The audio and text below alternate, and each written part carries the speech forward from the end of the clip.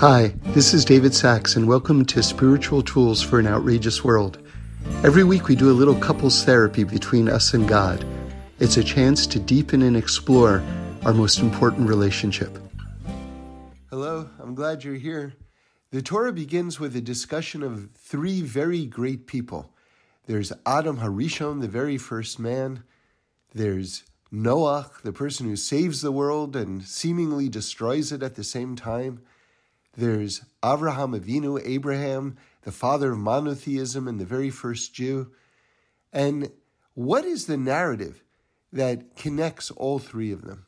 In other words, and so the question is, what story is the unfolding of these three lives telling about the origins of humanity and of the human condition and about all of us today and what we have to focus on in order to be the best version of ourselves that we can be? So let's start with Adam HaRishon. Now, I think that there's a very revealing episode that doesn't get discussed so much because it's so way out. It's so wild. So we have to kind of really be able to focus on what is really being said here. And I want to offer my understanding of it. So this is in regards to Adam's naming of the animals. Now, Rashi offers a medrash there, a rabbinical teaching. And remember, all rabbinical teachings are true. The only question is, what level are they true on? In other words, perhaps the event that they're describing did not happen. Maybe they did. But as Rabbi Green put it one time, the rabbis were desperate to communicate. And so if they phrase a medrash in a particular way, even in a shocking way, that doesn't mean that it necessarily happened, but it does mean that they are really going out of their way to communicate a truth to us, and this is the best way that they found to do it. So with that in mind, what does it say regarding Adam naming the animals? And it says that whatever name that he gave them, that's the name that remained. And on a very, very deep level, this is before we ate from the tree of knowledge and the whole world had this crystalline purity to it. And we know that God created the world with the energy of the letters of the Aleph base, the Hebrew alphabet. And what Adam was able to do was to see into each object, and he could see which letters God used to make that particular thing. And so as much as he was naming the animals, in a deeper way, he was reading the essence of the animals and the divine forces, the letters that were within them, and that was their name. So that's what was going on. So with that in mind, now listen to what the Medrash says, because the Medrash wants to teach something beyond that, but it does so in a very surprising way. What it says is that as Adam named each of the animals, he mated with them. In other words, he had relations with each of the animals. Now, if you think about that for a second, it's very unlikely that actually happened. Think about a person and an ant. Like, how does that take place? So if that's the case, though, why did the rabbis go out of their way to phrase it in this particular way? What truth were they trying to communicate? And so I would like to offer an explanation to this, which I think gives us an insight into who we are as a people. Now, there's one important PS to this story, which is that after Adam names the animals, Chava, his wife, appears. So that's very interesting, and that's very much related to his naming of the animals and this sort of shocking medrash, or this shocking way that the rabbis are communicating this truth to us. So how does that tie in? The fact that Chava, Eve, Adam's soulmate, the completion of his personage, comes about after this whole process. What's the connection? So I was taught the following,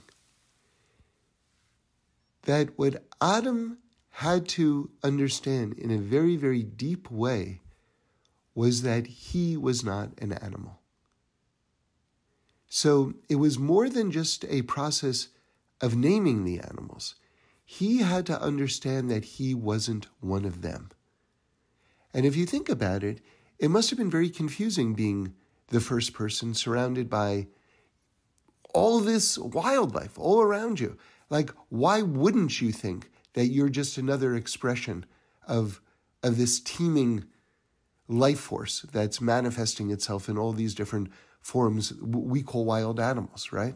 Why wouldn't you think that?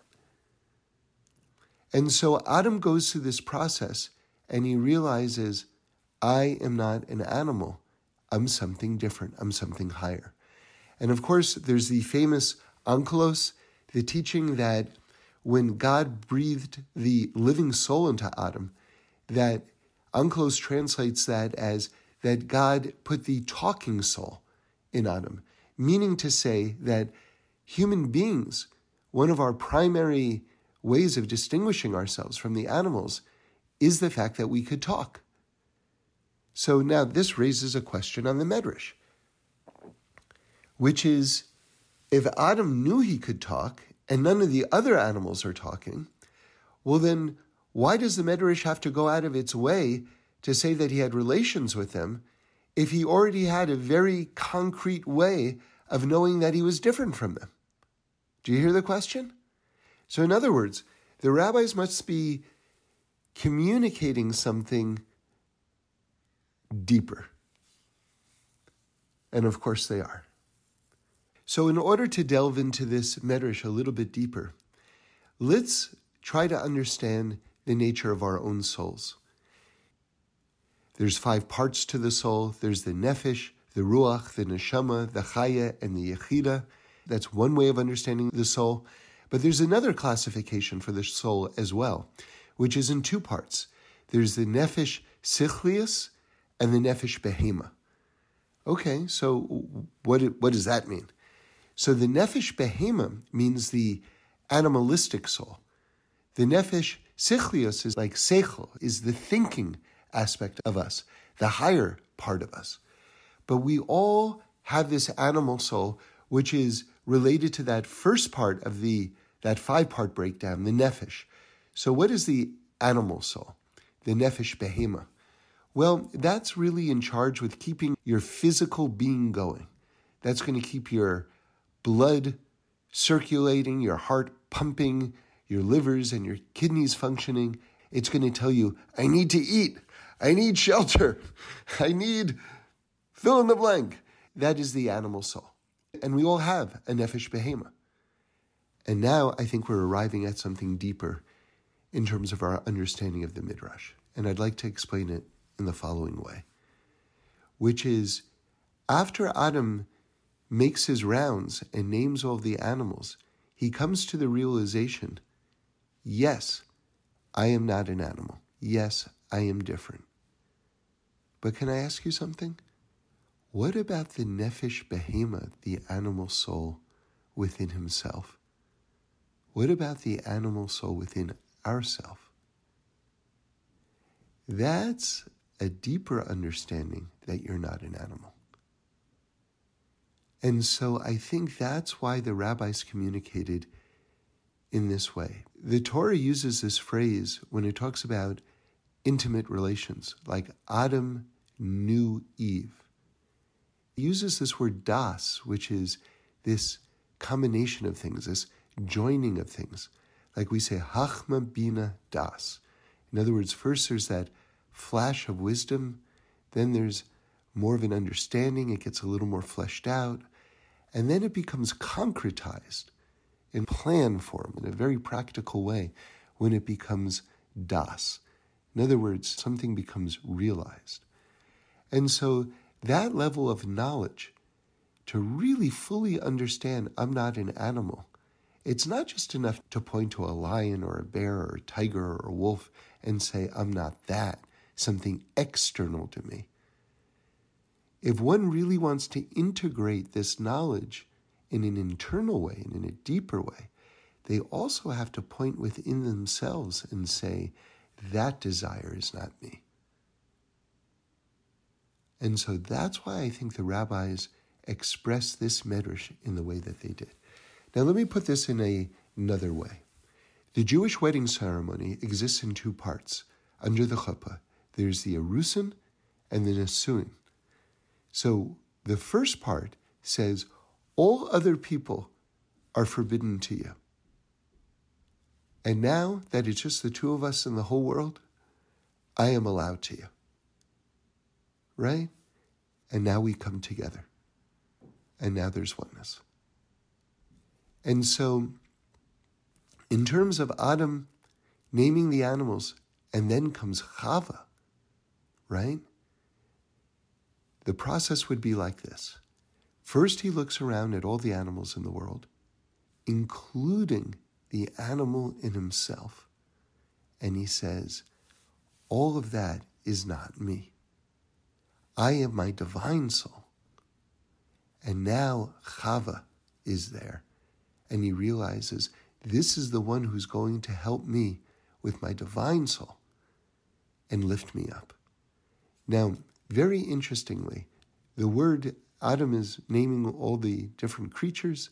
The word Ish, which means man, is not used in the Torah until after Adam meets Chava. Isn't that interesting? In other words, Adam doesn't understand fully who he is yet until he's with his wife. Amazing. Amazing, amazing, amazing. Okay. Now, let's take this to the next step and bring in Noach. Now, this recognition, this enlightenment that I am my divine soul starts to fall apart over the next 10 generations between Avraham and Noach. And everything falls apart. So much so that it says that they composed wedding songs between men marrying animals under the chuppah. Okay, so you see how everything like devolved and fell apart.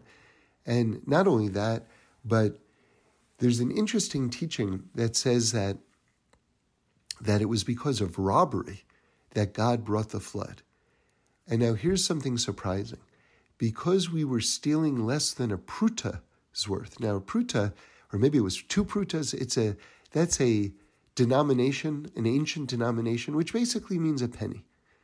So now we have to kind of wrap our minds around this. There's murder, there's all sorts of immorality that's absolutely rampant in the generation. And you're telling me that God is destroying the world because people are stealing less than a penny's worth of merchandise? What sense does that make? See, this also caters to the slander that people who don't understand Torah say that God is the God of justice and vengeance of the Old Testament, right? Which is all a bunch of malarkey. God's holiest name, Yud Kei Vav Kei, means love, right? But if that's the case, then how do we understand this? The fact that for less than a pruta, the flood was brought.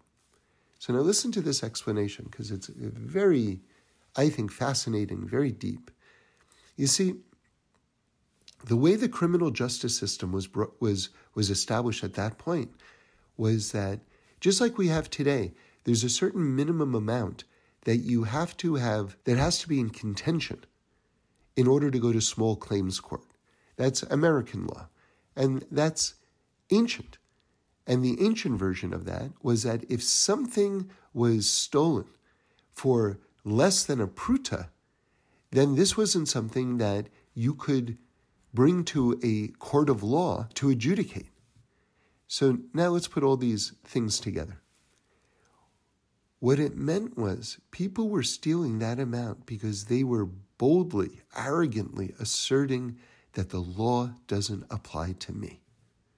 In other words, the entire social contract was being ripped to shreds with this type of behavior because they were doing crimes that they knew were not prosecutable in order to show that they were above and beyond the law.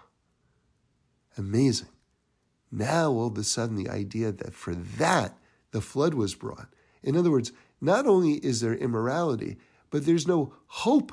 There's no hope for justice in this culture anymore because everyone thinks that they're above the law and that it doesn't apply to them.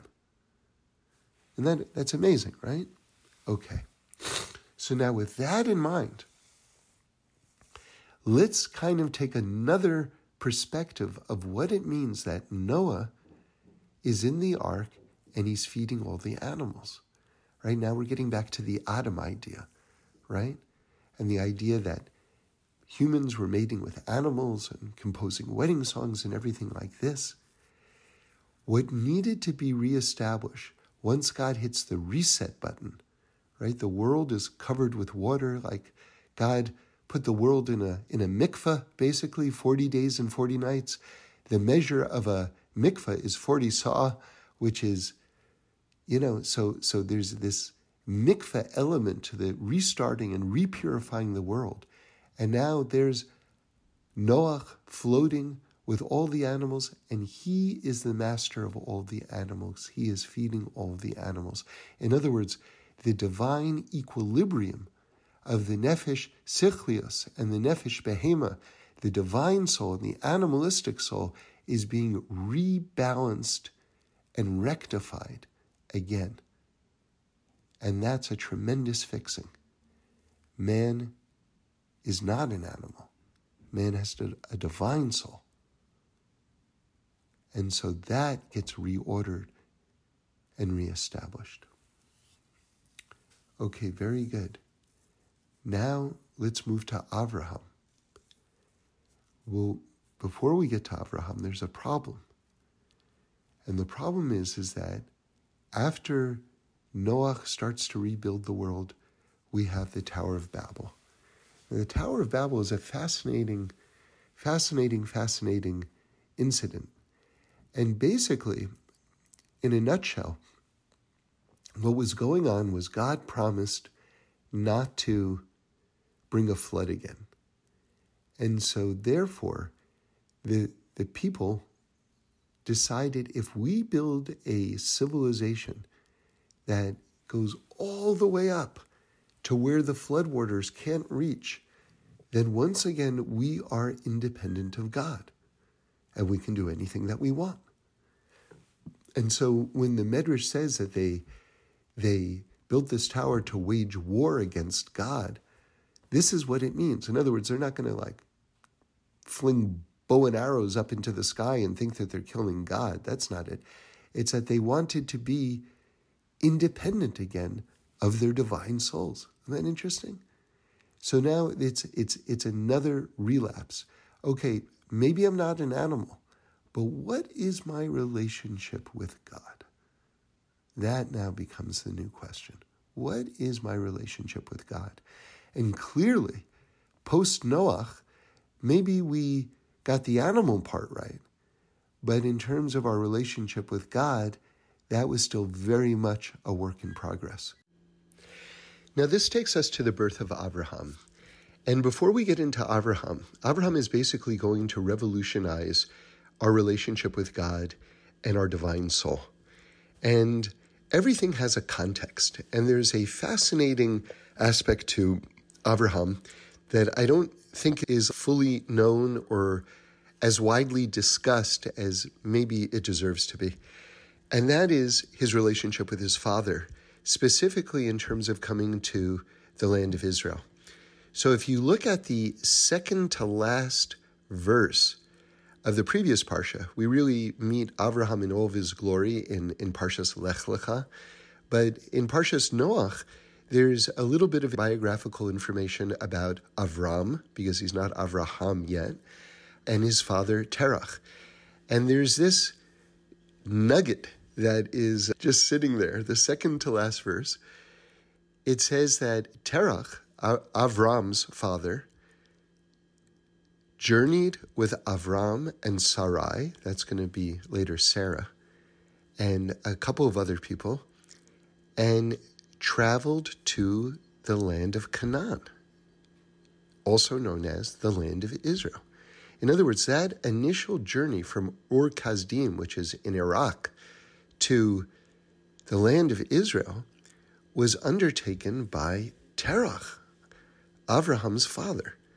And then in a play on words, which works in English, the verse says that Terach settled in Haran.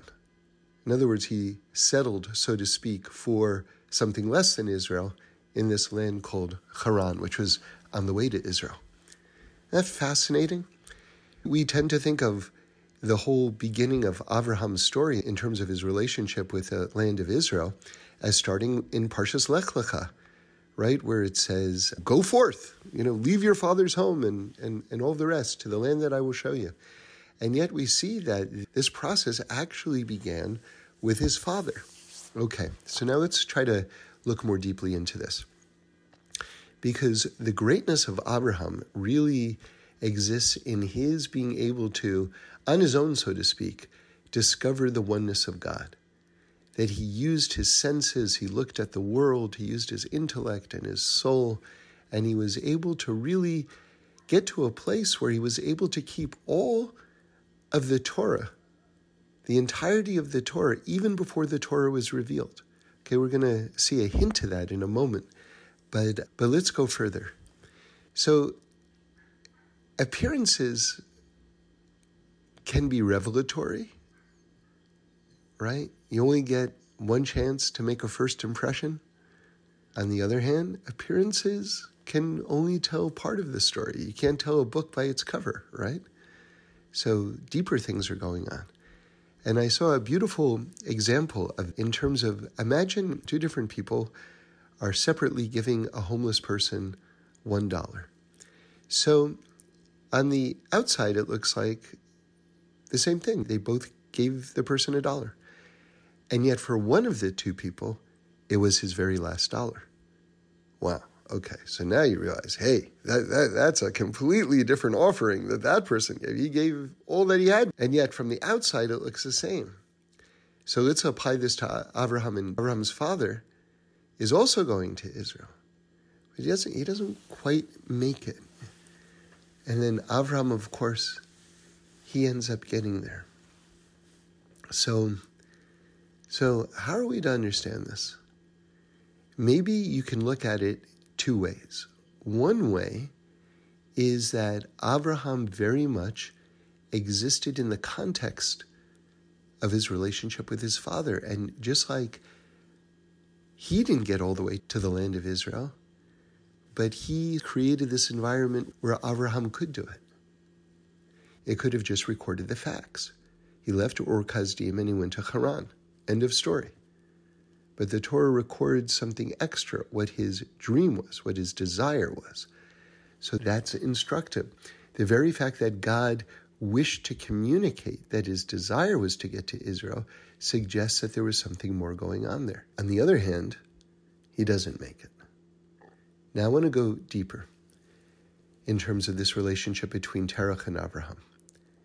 So the gematria, this kind of came to me, the gematria of the numerical equivalent of Terach is 608. And you want to hear something so fascinating? Avram gets the letter Hey, which is the number 5, added to his name. So what's 608 plus 5? That's 613. That's the number of the commandments in the Torah. And what do we say? That Abraham kept all of the mitzvahs in the Torah. And what does that 5, that Hey, stand for? Well, it stands for the 5 senses. Those are the faculties through which Abraham looked deeply into the world and saw the oneness of God, the presence of God. It stands for the 5 books of the Torah, which Abraham was already keeping just intuitively before it was even revealed. It stands for the 5 levels of the soul, right? Including the divine soul, getting that all together. And that's the completion of this evolution from Adam to Noach to Abraham. That Abraham now is forging that relationship with the divine. And he's taking it to the next step. It's not just that he understands it theoretically, but he's going to the land of Israel itself. He's planting himself in that place where we belong, where we thrive. And you know something? For all the people living in Israel, that's the place to be. And for all of us who aren't there, but we can still dream to be there. And that's also meaningful, and that's also a level. So on this Parshas Lech Lecha, which is talking about the command to go to Israel, remember Reb Leibele Eger says that's a command to every Jew for all time. Never stop moving. Never stop moving. And remember the words of Rabbi Nachman of Breslov, that every step a Jew takes, he's heading toward the land of Israel. Even if he's headed in the opposite direction, he's still heading toward the land of Israel. Thanks for listening. We do this every week, so join in again next Sunday for a new podcast where we explore the amazingness of life. And review us and send in any comments or suggestions. I'd love to hear them.